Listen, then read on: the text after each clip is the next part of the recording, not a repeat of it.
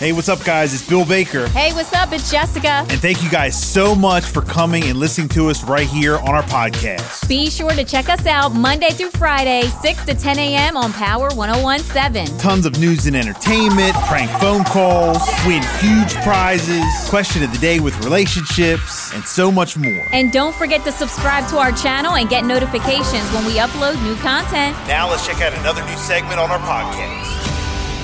747 question of the day, relationship topics. You ever need anything discussed, you can always email Jessica at power1017.com. Jess, what you got today? Bill and Jess, I need some advice. Am I being gaslit? Yes. Yes, you Bill are. says yes. He hasn't even heard the story yet. I haven't even heard the story yet, but if you asking if you being gaslit, you're being gaslit. All right, so the email says this. Last week, I had a routine medical procedure. It was a colonoscopy, which cost me about $900 out of pocket. My husband wanted me to put it on a credit card, but I had the extra cash and I paid it in full. He wasn't happy and said that he would never spend that amount of money outright without running it by me first.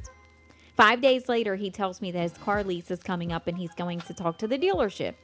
He comes home and he informs me that he decided to sell his current car back to the dealership and buy, not lease, a new one. And he's picking it up tomorrow. Now, my medical bill was too big not to discuss first, but he can buy a car without having a discussion. He says that they are two totally different things and he's allowed to be mad, but I'm not. No. What? What'd I say? I mean, both things are a little bit... Like, number one, she says, I had the extra money. So, yeah, why would she put it on a credit card? She did the smart thing. That's the right thing to do. If you have the extra money, pay the $900 for the procedure and keep it moving. Don't put it on a credit card. Don't get yourself in debt. Don't pay that interest. Pay it and be done with it. No? If you know you don't need the extra cash. Right. For nothing. I had the extra cash and I paid it in full. Yeah. I would do that all day. And then the whole thing with the car, it pretty much is like the same thing. And then he goes... And really, you need the colonoscopy before you need the new car. 5 days later, tells me that the lease is coming up on his car. Okay, he's going to talk to the dealership. I get that too. But when he talks to the dealership, he came home and said, I decided to sell the car back to the dealership and buy, not lease, a new one. And he's going to pick it up tomorrow. That guy needs... So I guess that's where she got upset.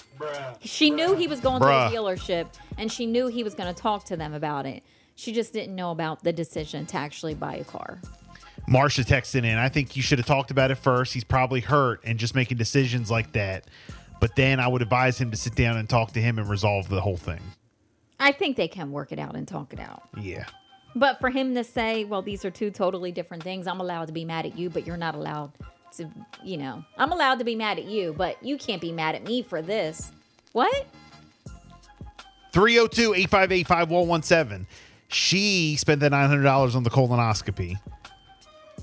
He got mad. Then he went out and spent $900 on the car or whatever it was.